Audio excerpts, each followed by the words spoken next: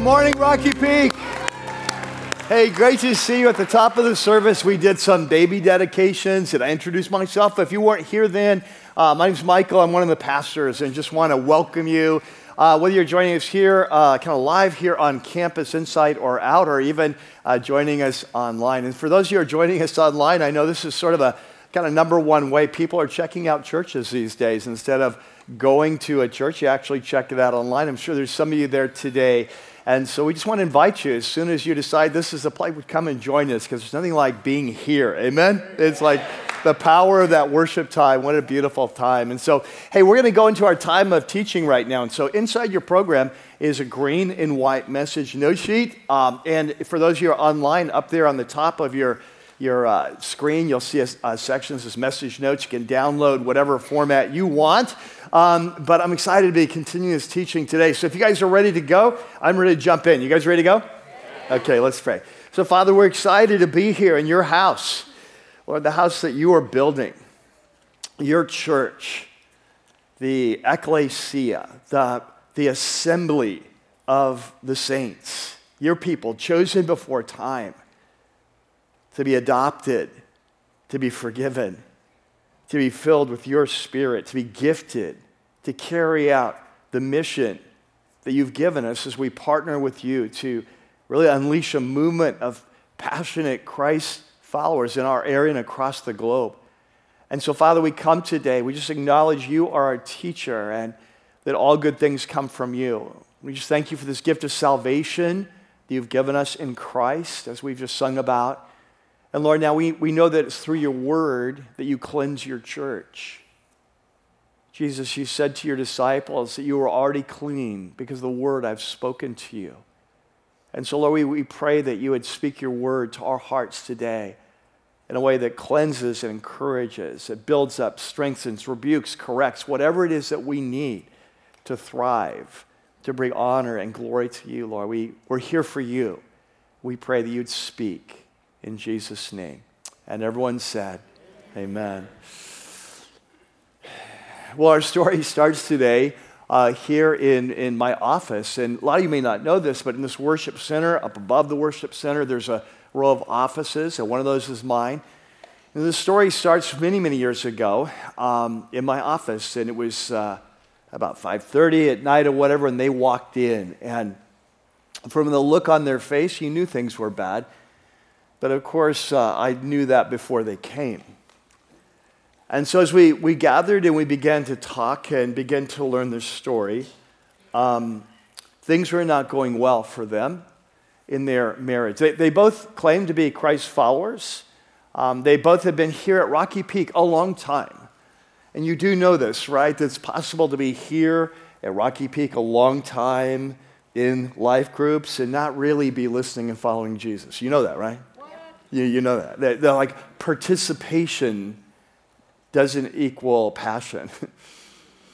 Right? And so that was their story. And so as their story, it was clear that though they were followers of Jesus, that's what they claimed, that they hadn't really been living this out, especially in their marriage. And in particular, one of the biggest issues was that the husband had a deep anger problem. And he never really dealt with it. In fact, they've been married at this point about 15 years, and they had 2 kids. And for about 15 years, she had been kind of trying every tactic she knew to kind of get him to face this issue and begin to work on their marriage together. But he hadn't really been willing, not only not to work on the marriage, but not to even admit that there really was a problem. And so as a result, with every passing year, their marriage died a little bit more. Until at this point, they now have been living a parallel life for many years. And honestly, their marriage is on life support. Just kind of waiting for someone to have the courage to pull the plug. And recently, something has happened that's given her that courage. That she's found her husband so emotionally distant that it's she's kind of connected with a guy at work, a man at work, and if they're not already there, very close. They're headed for an emotional affair. And this new relationship has given her the courage to do what she's wanted to do a long time. And that's to divorce her husband. And yet, because they've been here a long time, because of their, I think, love and respect for me, that they agreed to come in and meet anyway. Well, today, we're continuing a series that we've been in for the last many months. It's called Christ, Culture, and the Cross. And for those who are new, and like I said, I know that every week God is bringing new people here to our campus, people joining us online. But for those of you who are new, this is an in-depth study of one of the most important letters for our time, I believe, in the New Testament. It's a letter written by one of the great leaders of the early movement of Jesus. We call him Paul, or the Apostle Paul. And he's writing to a group of Christ followers, men and women that he and his team had actually led to Jesus about 3 years before in a very strategic Roman city, about 80,000 people in the south of Greece, in a city called Corinth. And so we call this letter 1 Corinthians. And if you've been here the last few weeks, you know that we've broken into the second major section of this letter that starts in chapter 5 and goes through chapter 7, where the Apostle Paul begins to tackle some of the issues, the conflicts, the chaos that's arising in their own personal lives in their church because we've seen that though they've come to Christ, they're drifting back increasingly more and more and listening to the vision, the values, the voices of their culture instead of the vision and the values and the voice of Christ in his kingdom. And so today the topic on the table is marriage, divorce, remarriage. And the passage we're in is in 1 Corinthians chapter 7. So if you have your Bibles, your apps, let's go ahead and open up and turn there. There in your note sheet, you see this section, Christ, Culture, and the Cross, Marriage and Divorce. We're going to pick it up where we left off last week at verse 8. So let's set the stage. If you were here last week, we learned that Paul has recently received a letter from the church, an official letter, asking him to weigh in on some important issues that they're facing in their church. What does it look like to follow Jesus now that we're Christians? And one of the first issues that he's going to address is this issue of marriage, sex in marriage, divorce, remarriage, singleness. And if you were here last week, we saw that the first issue that he began to tackle was this issue of sex in marriage. It seems that there was a group of people in the church that were suggesting that it's more spiritual to not be married, to be single, to not practice sexuality, and if you are married, that to not have sex even in marriage. And if you were here last week, Paul said no, that marriage is a good thing, sex is a good thing, and if we're married, we need to be nurturing a strong sexual relationship. So we talked about that last week. So now he's addressed with that. He's going to begin to talk to different groups within the church that are kind of in different stations of life, married, single, and so on. And so in verse 8, he says, now, who is he going to talk to? To the whom? The unmarried and the widows. Okay, so he's talked to the married and he's talked to them about, hey, how it's important if you're married to really pursue a strong sexual relationship. It's not more spiritual not to have sex. It's more spiritual to have a good sex life. And so he's addressed that issue. And now he's going to begin to talk to another group that he describes as the unmarried and widows.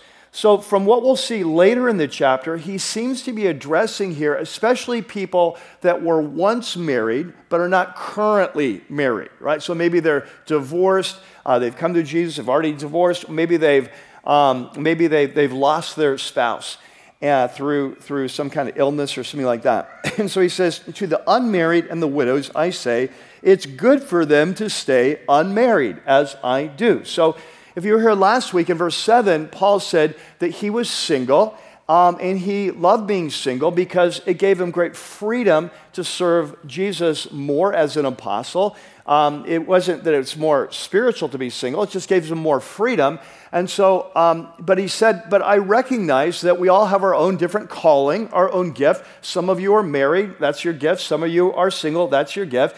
And so today he says, hey, if you're unmarried, you're currently unmarried, maybe once married, but you're not, you have a couple options. And one of those options is to remain single. And if you're content being single, then that's a great option. Catch this, it's not more spiritual to be married than to be single.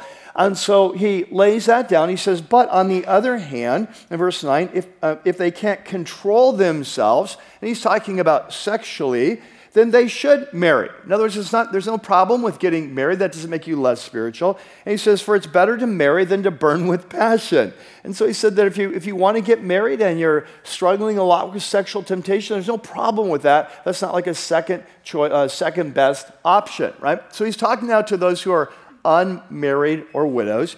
Now he's going to change the topic, and he's going to talk to those in the church who are married, and they're married to another believer. We'll see that in a minute. But he says, to the married, so in verse 10, to the married, I give this, what's the next word? Command, all right? So underline that word. This is not a suggestion. It's not a word of advice. It's a command. He says, so to the married, I give this command, but notice what he says next. Not I, but whom? The Lord. So he says, I'm going to tell you, if you're married and you're both Christians, I'm going to tell you what the Lord says. He says, I want to be clear on this. This is not coming from me just as an apostle, that Jesus actually taught on this, and I'm quoting him. All right? So we'll come back to that later, what he means by this. But he says, here's the command. A wife must not what? Separate from her husband. Now, in our world, we use the word separation and the word divorce to mean two different things, don't we? But in this passage, they're synonyms. They mean the same thing, as we'll see in just a minute. So he basically says, to the married, I give this command, well, it's really not me, it's from the Lord, that a wife must not separate or divorce from her husband. But catch this, if she does, if she says that, hey, this is just too hard to be married to you, I'd rather separate, I'd rather be divorced, then he says, then she has two options. She can either remain unmarried, okay, so stay single, or she can be reconciled, kind of return to her husband, right? She doesn't really have the option instead of being remarried. He said, and a husband must not what? Divorce his wife. So see how they're using this word synonymously, all right? So that's the basic teaching. We'll come back to that later, and you say, well, are there ever any exceptions? And yeah, there are, and we'll talk about that later. But this is a general teaching. He said in verse 12, now to the rest, and what we're going to see next, he's talking to those who are married, but they're married to a non-believing spouse. So they just came to Jesus 3 years ago, right? And a lot of these people, husbands and wives, they came to Jesus, but their spouse didn't. And so their spouse may be out worshiping Apollo, worshiping Aphrodite, continuing a pagan lifestyle. And so the question is, well, what do we do? You know, should we get out of this relationship? I mean, if I'm married to someone who's worshiping these other gods and so on, am I defiling myself by sleeping with them? Am I infected with their kind of idolatry? Hey, if we have kids, are my kids okay? Do I need to separate? Do I need to divorce in order to be holy? And so Paul's going to say, no, actually it's the opposite. The fact that you know Jesus is actually providing a level of protection for your non-believing spouse. And so he says, verse 12, says, to the rest I say this, and he says, now catch this, I am not the Lord, right? So Jesus never taught on this. He never addressed this issue because in Israel, Jews are married to Jews. They all believe in God. They didn't face this situation. The gospel is going out into a Gentile world. It's creating new situations. So Paul says, Jesus didn't speak to this, but as an apostle, I'm speaking to this, with the authority that God has given him as an apostle. So he says, to the rest I say to this, I, not the Lord, if any brother has a wife who is not a believer and she's willing to live with him, stay with him, then he must not divorce her. Right? So if you're married to a non-believer and they're willing to stay, great. And he says then it works for the wife too. If a woman has a husband who's not a believer and he's willing to live with her, she must not divorce him. And he says, here's why. The unbelieving husband has been what? Sanctified through his wife. Now, we don't know, honestly, exactly what Paul means by this. He says that there's some level of spiritual protection. It seems to be what he's saying. He's not saying that the person's saved and going to heaven because he's married to a believer, but this is the normal Greek word for to be made holy or set apart. So there seems to be some level of spiritual protection that comes to the spouse, and as we'll see, to the children because of her relationship with the Lord. And so he says, for the unbelieving husband has been sanctified or set apart or made holy through his wife, and the unbelieving wife has been sanctified, goes both ways, through her believing husband. He said, if this were not true, then your children would be unclean, but as it is, they're holy, they're set apart, right? So then he says, but if the unbeliever leaves, if they say, hey, I'm out of here, this whole Jesus thing is crazy, I can't handle it. You can't go to my parties. You can't worship with me, the idols. It's really causing problem. If the unbeliever leaves, let it be so. Let him go, because the brother or sister is not bound in such circumstances. God has called us to live in peace. And so Christians will understand this differently. My understanding of this is that Paul was saying that, hey, if they leave and they want to divorce you, then let them go. You're no longer bound in that marriage. You're free then to move on with your life and get remarried or whatever. And he says, now, here's the reason why you should let them go. He says, how do you know, wife, whether you will save your husband, or how do you know, husband, whether you'll save your wife? And honestly, we're not sure if Paul's talking about the staying or the leaving. In other words, like, hey, stay with them because who knows, you may lead to their salvation. Or is he saying, hey, let them go. There's no guarantee that by staying, you'll save them. We're not sure. But the bottom line is that he says, hey, if you're married to a non-believer, love them well, serve them well, and if they'll stay, then stay. But if they go, let them go. All right? So he gives these three kind of basic instructions. If you're single, you've got two options. You can get married or you can stay single. They're both good options. If you're married to a non-believer, stay if they want. Stay if they'll let you, but you can let them go if they don't want to. But if you're married to a believer, then based on the teaching of Jesus, you need to stay. All right? Or if you separate, just remain separated or get back together, but don't get remarried. That's the basic teaching. So here's what I want to do.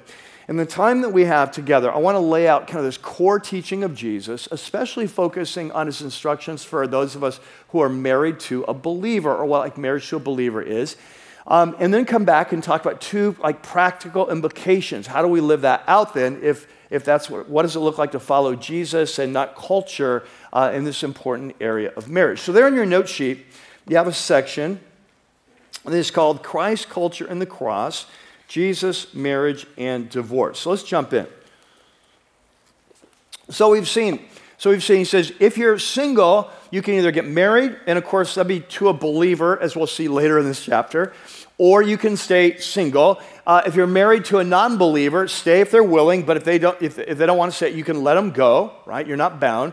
But I want to focus in on this teaching today, what he says to those of us who are believers, or those of us who are in a marriage, we're both followers of Jesus. And so here's the basic principle. What we're going to learn today is if you're married, keep your commitment.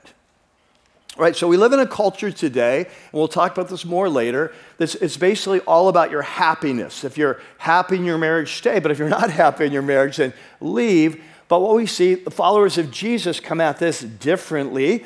And Paul says, hey, this is not something I'm just making up as an apostle. This is something that's coming from Jesus himself. So look again at verse 10.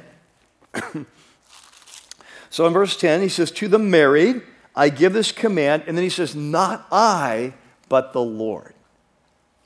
So he's grounding his teaching in the teaching of Jesus himself. And just a quick sidebar here. Often today people will say, oh, you can't really trust the Bible, you can't really trust what the Gospels and New Testament says, because the New Testament was really created out of the needs of the early church. It wasn't really that wasn't really tied to Jesus. It was like a whole new religion they were creating on their own. But I want you to notice here how carefully the Apostle Paul distinguishes his teaching from Jesus' teaching. He is very clear. Hey, when Jesus has spoken on an issue, that's the final word. When he's not, then as an apostle, led by the Holy Spirit, I'll speak to you what God is calling. So the question is, what teaching is he talking about? So I want us to do a little Bible study together on this, right? So the principle is, if you're married, keep your commitment. Paul says that's based on the teaching of Jesus. So what's he talking about? So let me give you a little backdrop. At the time of Jesus, there were two very powerful rabbinic schools. One was led by a rabbi named Hillel. The other was by a rabbi named Shammai. These are both contemporaries of Jesus to some extent. One lived pretty much the same timeline of Jesus. One was, died when Jesus was maybe 10 or something like that. But there's these two, and so these two rabbinic schools, they kind of approach the Torah, the law of God, in different ways, and their interpretations vary. And so the school of Shammai tended to be much more conservative, and the school of Hillel much more liberal. And one of the areas they disagreed on is what is, according to the law of God, what is permissible, what is legitimate grounds to get a divorce. And the key passage that teaches on this in the Old Testament Torah, the books of Moses, is in Deuteronomy 24. And so I want you to look at this for a couple reasons today. One now and one later. And so in Deuteronomy 24, let's walk through this very famous passage, which was the crux of the issue. And so this is a very long if-then statement, all right? So here we go. So if a man marries a woman who becomes what? Displeasing to him. Now, I'm going to ask any of you men. No, just kidding. All right. So underline that word displeasing, all right? Underline that. So if a man marries a woman and she becomes displeasing to him, because he finds something what? Indecent, okay? Underline that word.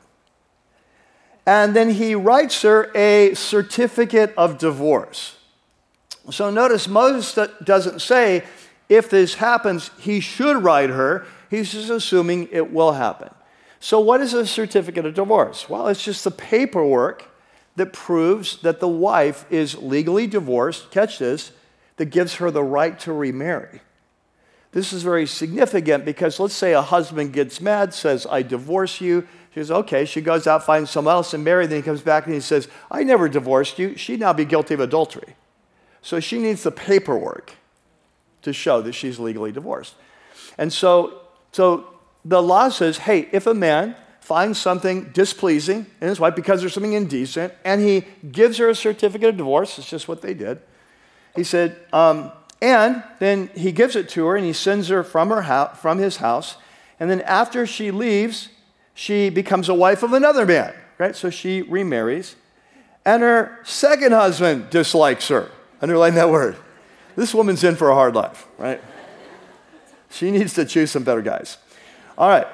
So dislikes her, and he writes her a certificate of divorce, right? So are you with me still?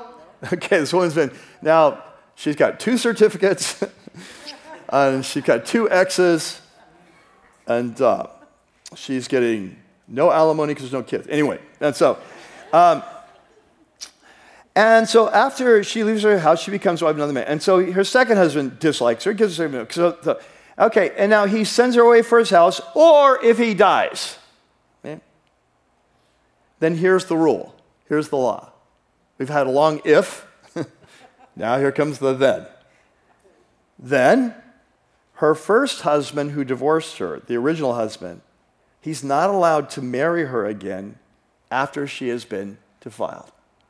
Now, we're not going to go into all that, but here's the main thing I want you to catch. This is the key passage of Scripture that talks about divorce in the law that the rabbis disagreed on. So the rule was, hey, if this woman is married, she gets the divorce, then she marries another guy, and he divorces her or dies, Here's the rule. You can't go back to number one. So, number one, you better be careful. Because if you give her a divorce and she leaves, you can't get her back. A law probably to protect the wife. Right? Now, this is the key issue. So the question is, so what are legitimate grounds of divorce? And you have these two schools of thought. So Shammai, he's the more conservative guy, says when it says something displeasing, that's indecent, it's talking about sexual immorality. That she had an affair with another man. And that's the only grounds for divorce. School of Hillel said, well, it doesn't really say that. It says something displeasing a couple times. We think anytime a man is displeased that he can divorce his wife. It could be literally, this is like actual examples given later. He doesn't find her attractive anymore. She burned the toast this morning one too many times. It's a literal example. Okay?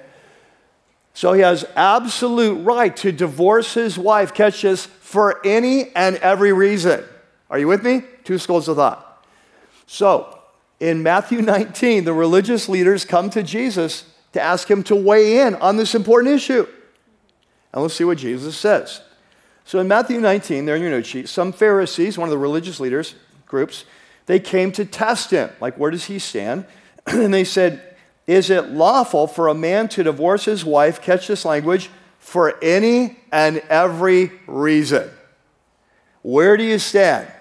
With Hillel, with Shammai. And what Jesus is going to do is fascinating because I think this is very, very significant for a lot of questions, a lot of issues of our own day. He's going to skip Deuteronomy and he's going to go back to the beginning, to God's original vision for marriage. He's going to say, hey, forget about what law. Let's go back to what God intended from the start, his original vision. And so he's going to go back, he's going to quote from Genesis 1 and Genesis 2 and put them together.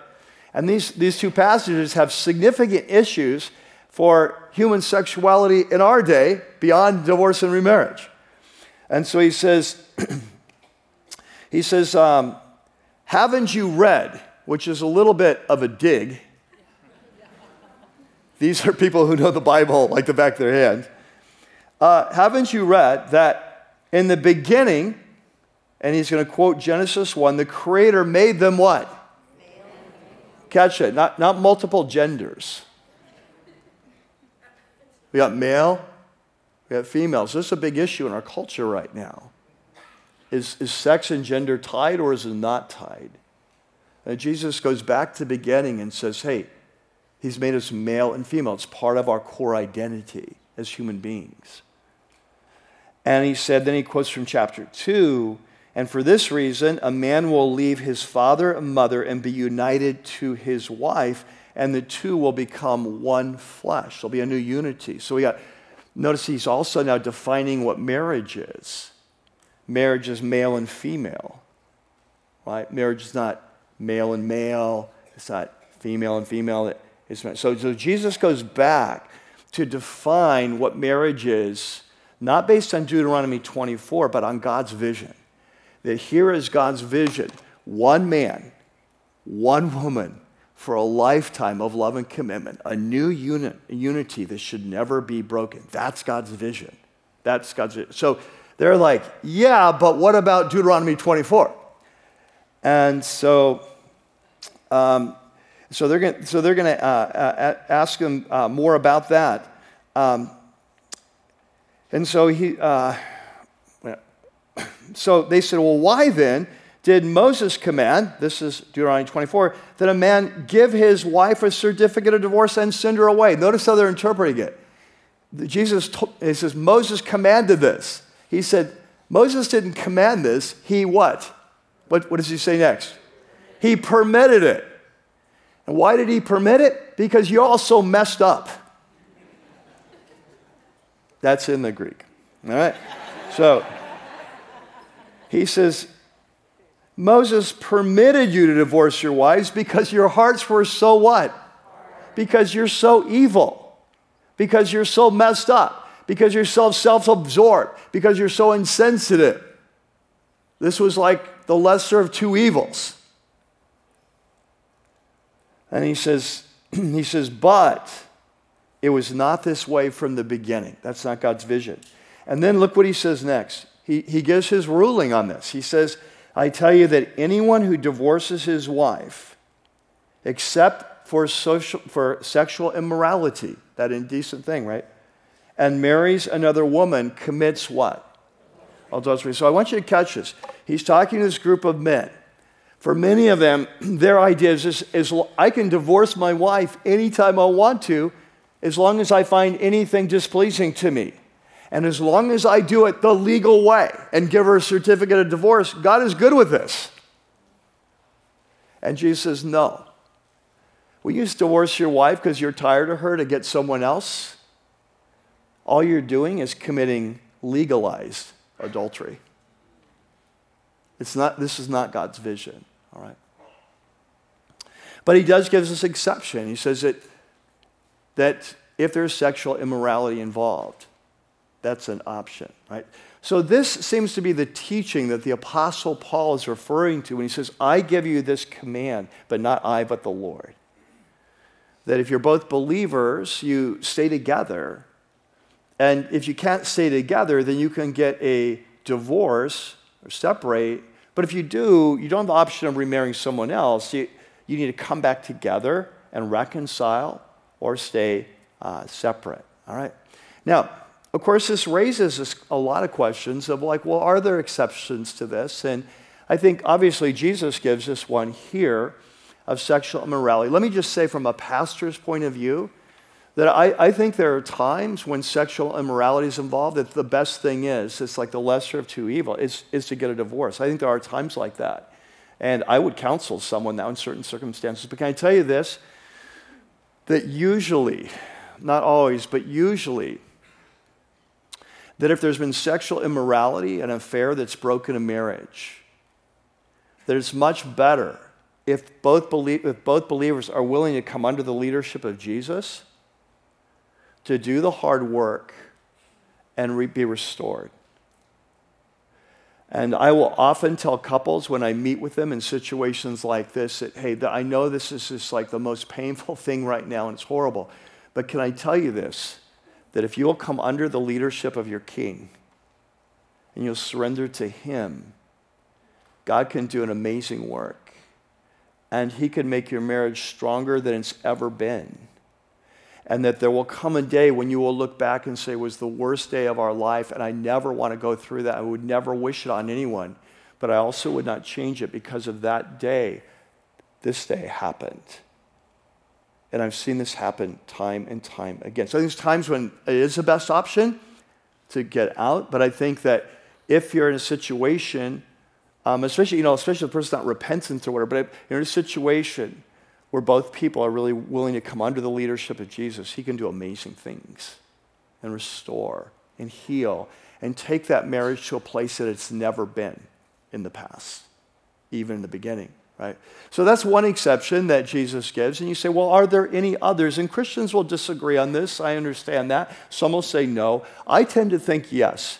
As I read the teaching of Jesus, as I watch the way that Jesus interpreted the law of God, for example, the Sabbath, I think there may be times where someone claims to be a believer, but they're just not acting like it. And there's danger in the marriage. There's extreme abuse going on. There's the person's kind of left or abandoned. There's huge drug things. There may be times where there are others. There are other things we say, hey, this is the lesser of two evils. But the main thing I want you to catch is that for Jesus, for us as followers of Jesus, that the Jesus is clear. If you're married, right, this is His calling on us to make it work. And that leads to the implications. So there in your note sheet, we've got a section called Christ, Culture, and the Cross, 2 key implications.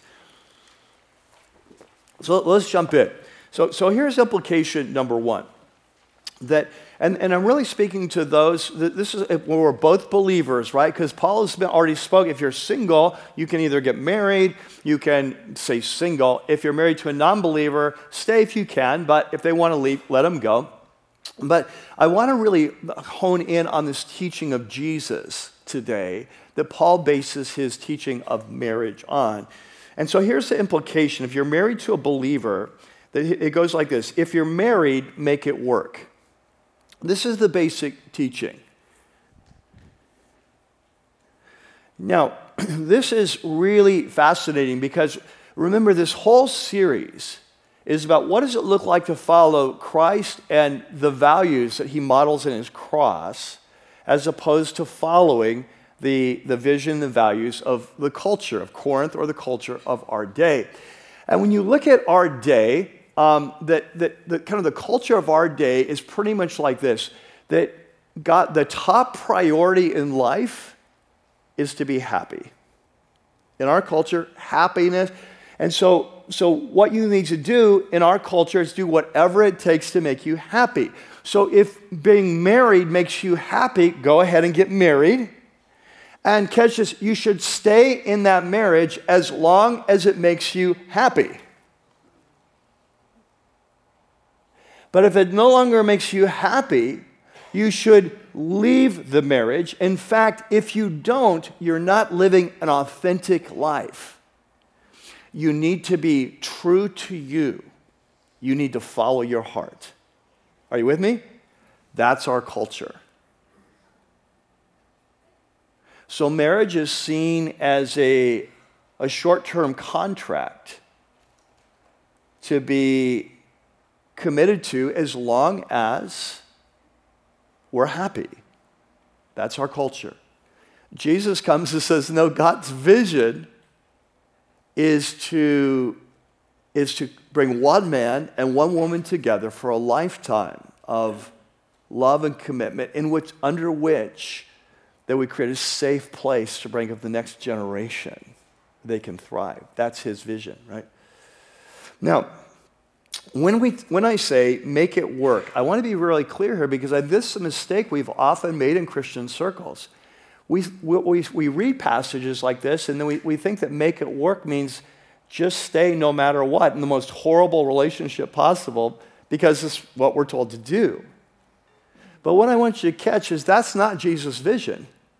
His vision is to go back to the beginning. And if you've got a bad marriage, the solution is not to stay in a bad marriage. The solution is to make a bad marriage a good marriage.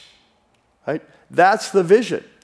And so the question is, well, how do we do that? How do we make a marriage a good marriage, even if it's currently a horrible marriage? And obviously, this is a huge topic, but I want to give you two critical steps that I believe are at the heart of the process. The first two steps that we need to take. So there in your note sheet, step number one is we need to make a commitment. We need to make a commitment, or if you prefer, start with a commitment. So catch this, in our culture, when people say I do today in our culture, here's our commitment. I promise to stay with you as long as you make me happy. That's what the vow means in our culture. I promise to stick with you as long as this is making my life better. But for the believer, that's not it. For the believer, it's no. Jesus said that we're to make marriage work.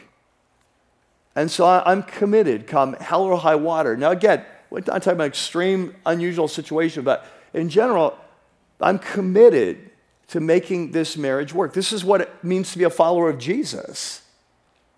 That I really make my marriage work. It's part of my core commitment of following Jesus.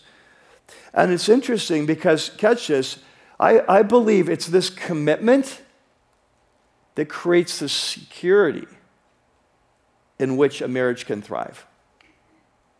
Can I tell you something? My parents, when they first came to Jesus, they were both first-generation Christians, and neither one of them had any model of a godly family. They both came out of fairly dysfunctional families just in different ways. And I know my mom would often tell me, in the early years that if it hadn't been for Jesus, they would have got a divorce a long time ago. The first 5 years of their marriage especially were horrible. They're both very independent, headstrong people. And it was miserable. And the only reason their marriage survived was because they were committed to do what Jesus said. And under that commitment, then, the Lord could begin to shape and begin to teach. And their marriage was able to be transformed. Now, was it ever a great marriage? I don't know if it ever got great, but it was good. And can I tell you, for myself, my sisters growing up, it was a safe place where we could grow. And out of these two polluted streams of their past, they formed a new stream, a stream of living water for generations. And I now see that in my kids and grandkids. And it happened, and it only happened because of Matthew 19 and their commitment to Jesus. This is where it starts. That we can't enter into marriage. For those who are single, we can't enter into marriage, well, I'm in for this. Kind of, we don't put it in words, but I'm in for this as long as it works for me. It starts with a commitment. You know, one of the couples I talked about last week, Doctors Les and Les Parrott, these very, very good Christian counselors, therapists, psychologists. So we use their material here for our premarital course, Saving Your Marriage Before It Starts. So long before that material, they wrote a book by that title. In that book, they cite a study. One of the reasons I love the Parrots is they do great research as well as being committed to Scripture. But they cite a story done, a site research that was done by 3 doctors. They studied 6,000 marriages, 3,000 divorces to determine why some marriages work and others end in divorce. And you know what they found? The number one difference of those that made it and those who didn't was commitment. In fact, this is what the Parrots write in their book. And so there may be nothing more important in a marriage than the determination that it shall persist.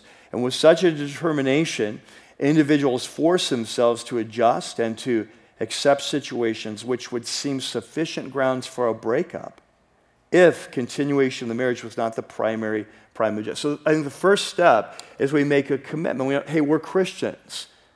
We don't divorce. In the normal course of things, we're Christians. We're under the leadership of King Jesus, and this is the orders of our King. And so we need to figure this out. We need to go before Jesus and figure out how to make this thing work. Because we know he wouldn't ask us to do something that's impossible. And we know he's given us the power of the Holy Spirit. And so let's go before him and let's figure this out. So it starts with a commitment. The second key step is then to choose love, or choose to love if you prefer. And this is so important because in our culture today, love is usually defined as a feeling. And the kind of the cultural narrative is when the feeling goes, there's nothing I can do. I'm at the mercy of my feelings. So if I don't feel in love with you anymore, then I need to get out, because again, I'll be inauthentic if I'm not. And we all know we have to be true to ourselves. And so our culture today is at the mercy of their feelings. But feelings are fickle. Feelings can change, right? And what we see in the New Testament is New Testament love is defined completely differently. The love is much more than a feeling. I believe that mature love has feeling, but love is more than a feeling. Love is a choice. And it's a choice to put the needs and interests of someone else above my own. And it's a choice, catch us, to seek the other person's highest good. And this is our top calling as followers of Jesus, to live lives of love. And can I tell you something? Much of the New Testament is written to help us understand what it looks like to live a life of love. And the tragic thing is, as believers, is that we've often ignored this advice or this teaching in all of our relationships, but especially in marriage. Like, let me give you an example. You know, this whole series about what does it look like to follow Christ in the way of the cross, right? I think the best passage for me personally in the New Testament that explains what that looks like is Philippians chapter 3. or Philippians chapter 2, rather. We've looked at it several times in this series. That's why we keep coming back to it. And Paul is talking about what does it look like to follow Jesus in the way of his cross, and he's talking about how to do relationships in the new community of Jesus. And so he says there on your note sheet, he says, do nothing out of selfish ambition or vain conceit, but rather in what? Humility. And that's critical, right? In humility, value others above yourselves, not looking to your own interests, but each of you to the interests of the others. And in your relationships with one another, have the same mindset as Christ Jesus. And then he goes on to define the mindset of Christ Jesus. And he says, very famous passage, many will remember, he says, who, though he existed in the form of God, did not regard equality with God as something to be held on to, but he humbled himself and emptied himself, and he took on the form of a servant as a human being. And then once there, he went to the lowest level and served us, even to the point of being humiliated on a Roman cross. He says, Jesus is our model of how to do relationship. This is what it looks like to love well. Right? So let me ask you something. What do you think would happen in a marriage where both partners, and it takes two, right? But what would happen in a marriage where both partners said, as followers of Jesus, we are committed to learn to live a life of love? And that starts in our home, in our marriage. Can I tell you something? If the goal of this world is to be happy, the goal Jesus has for our lives is to be holy, to be transformed, to be like him in his core character. Can I tell you something? If you want to be transformed, there's no better environment than marriage. Because marriage surfaces the worst of us about day one, right? Like there's no other relationship, because it's so close and so in, there's no other relationship that reveals our selfishness faster than marriage, right? There's no other relationship that surfaces our immaturity faster than marriage. There's no other relationship that reveals our lack of character as marriage. Like you can think you're doing pretty well. You can think you're pretty mature. You can think you're pretty good at following Jesus. Then you get married.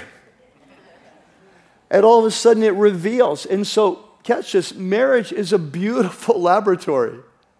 Marriage is a great context for growth because it reveals our weaknesses. And there it can drive us to Jesus.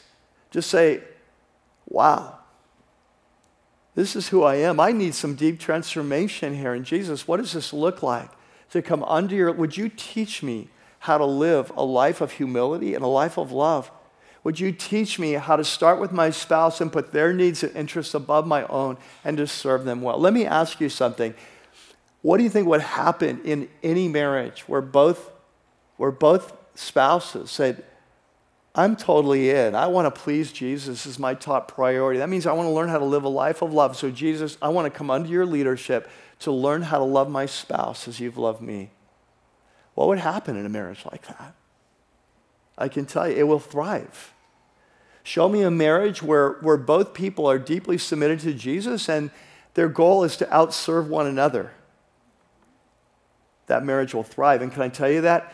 No matter how sick that marriage is, if that choice is made, that marriage can be revived and it can thrive. And the feelings of love will return. And you say, is that really possible? Absolutely. Absolutely. If we just get serious about following Jesus. Sometimes we think that we can become like Jesus by not following Jesus. You know, we think like transformation happens by osmosis. It doesn't. It happens through deep surrender and listening and following.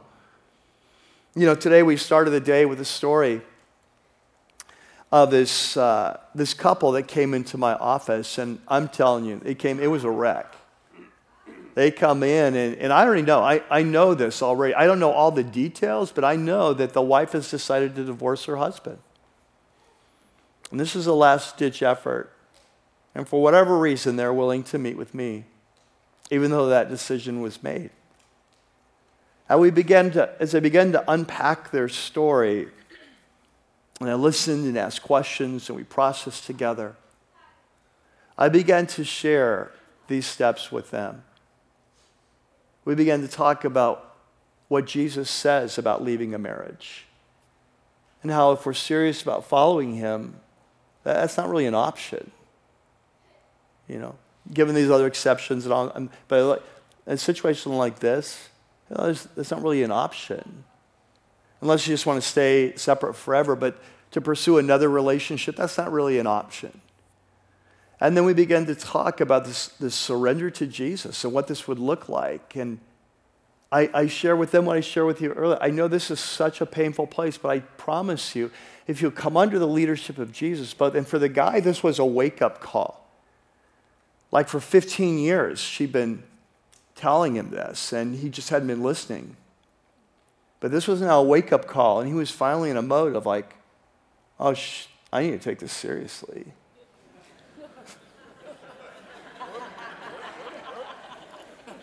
That's not what you thought it was. And it was, and I don't know why, but they decided to listen.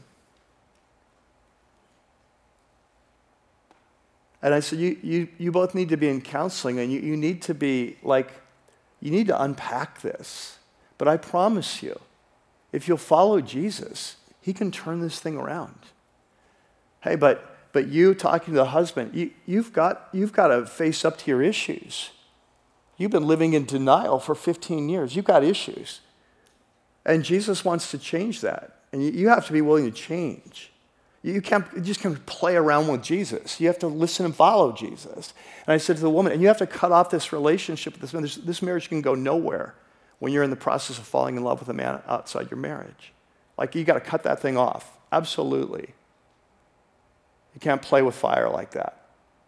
But if you both will listen and follow, the Lord can turn this thing around. And for whatever reason, they listened. And can I tell you, within 1 year, their relationship was radically transformed. And within 2 to 3 years, they came to me and they said, how would you feel about us leading a life group for couples who were where we were? That they could experience the transformation that we did. Men and women, that's the gospel. If the gospel can't change us in our marriages, what the heck are we telling them that the gospel is the answer to the world's problems? When Christians can't get along in our marriages, it's like this blaring sign that Jesus is a fraud. And we need to deeply repent. And too many times the church of Jesus has been just like the culture. You don't make me happy, I'm out of here. And then people think the gospel doesn't work. It's not the gospel that doesn't work, it's we're not working. We're proclaiming that we be followers of Jesus. We're not following. And we're giving him a black eye and dragging his name through the muck, saying that the gospel, this word of incredible reconciliation between God and man and between us and one another, but we can't get along in our marriage. I'm not here to pretend that marriage is simple or easy, but I'm here to tell you that it's a great environment for transformation. Probably one of the best available. And if we will seriously submit to Jesus, he can fix anything. If we can't, then we will go away and be just like the world. And so it starts with this commitment and a deep surrender to Jesus to truly live out a life of love starting in our marriage. There's a second implication, though, and this is for those of you who have already transgressed the command of Jesus. So I'm well aware that in a congregation like this, for those of you joining us online, there's probably some here today that are very uncomfortable with this teaching because because for whatever reason, you did listen to Corinth. You did listen to culture, and you weren't happy in your marriage and got out of it. You don't really have a biblical reason for it. It was just kind of like, I wasn't making me happy, and I don't want this thing anymore, and so I'm leaving it. And now you're remarried, and so you're listening to this teaching, and so you're saying, well, what do I do now? I've already blown it. I've already sinned. What do I do now? And so I want to give you 2 steps as well. Like, what do we do when we find ourselves in this position? So number 2 goes like this. If you're divorced and remarried, and I mean that in like a non-biblical, you know what I'm saying? Like, it shouldn't have happened. Then the 2 steps are to repent and then move on. And both are very important. So when we find ourselves that whether we realize it or not, whether it's conscious or unconscious, that we've disobeyed Jesus in such an important area of our life, I think first of all we have to acknowledge there's going to be consequences to this. We see this in Scripture, that when we sin with a high hand against the Lord, that He'll forgive us, but there's often consequences. The person that's destroyed their liver with alcohol can repent and be made right and get clean, but it doesn't mean that your liver is going to be healed, right? And when we like, God hates divorce. We know that verse from Malachi. God hates divorce, but that's not some kind of religious rule. He hates it because of what it does, because how destructive it is. And so there's certain parts of our past, we can't go back and fix everything. That's just a given. But if we want to walk well with Jesus, the first step is to repent. And so what does that mean? Well, this summer, Dre did this great little series. Dre and Joel did this great series called Whole Heart. And one of the messages, Dre went into great detail about what he calls, and I love this language, this kind of a beautiful act of repentance. So what does it mean to repent? It really involves 2 things.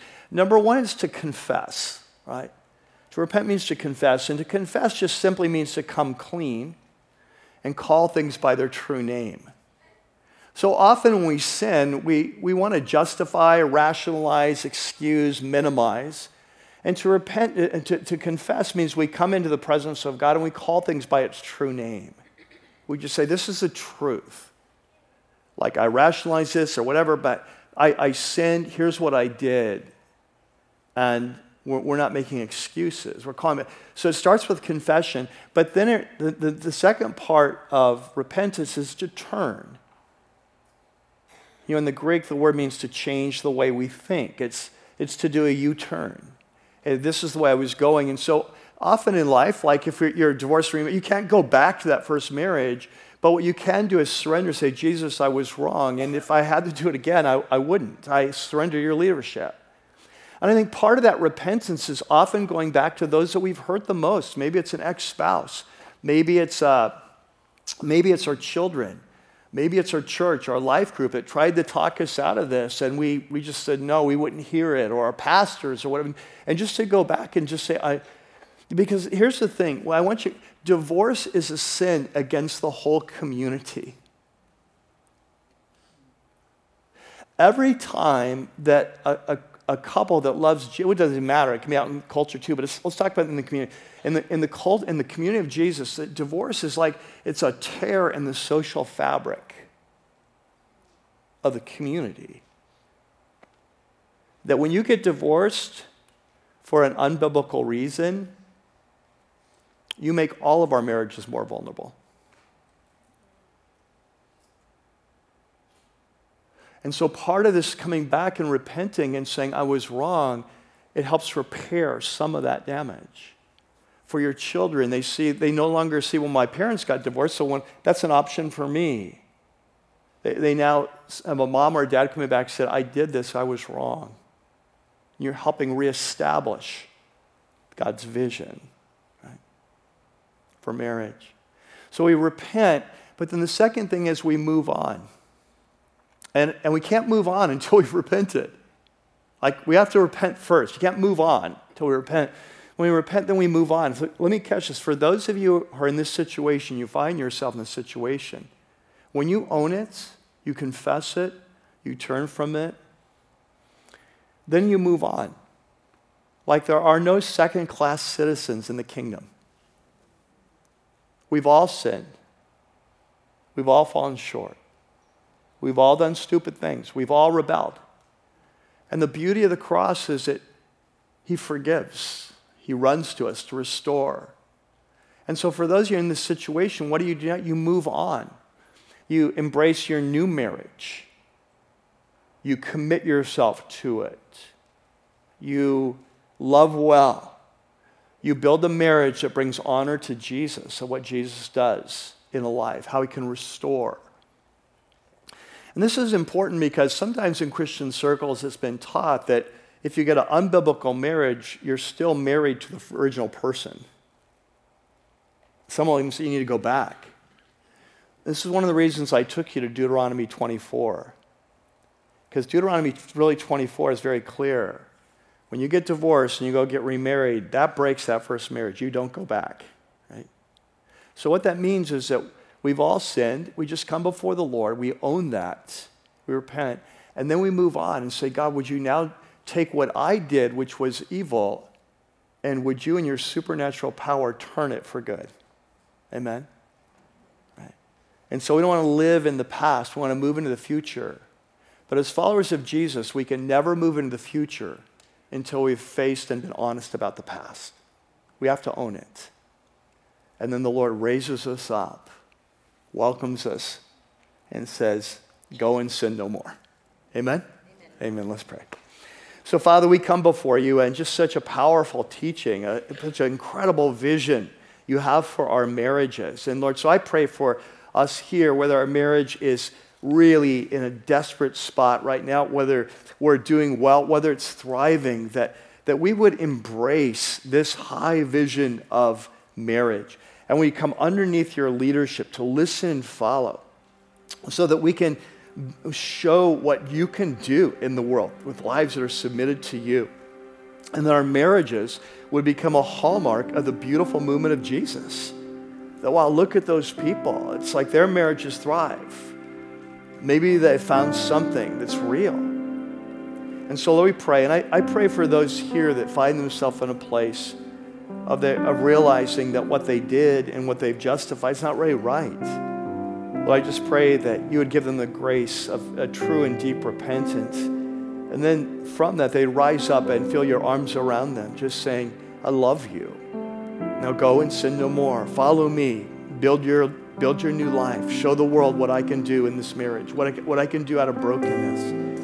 And so, Lord, we come before you in Jesus' name, just praying you be moving all over this worship center. At the beginning, we invited you in. We said that when we gather in the name of Jesus, the power of the Lord is there. And so, Lord, I pray you be speaking to each of us according to our need, whether it's a word of encouragement, a word of rebuke, a word of correction, a word of healing, a word of hope, that you would be working supernaturally. And as we sing this beautiful song, let this fresh wind, we pray that you be blowing through our lives even now as we worship you together. In Jesus' name, amen.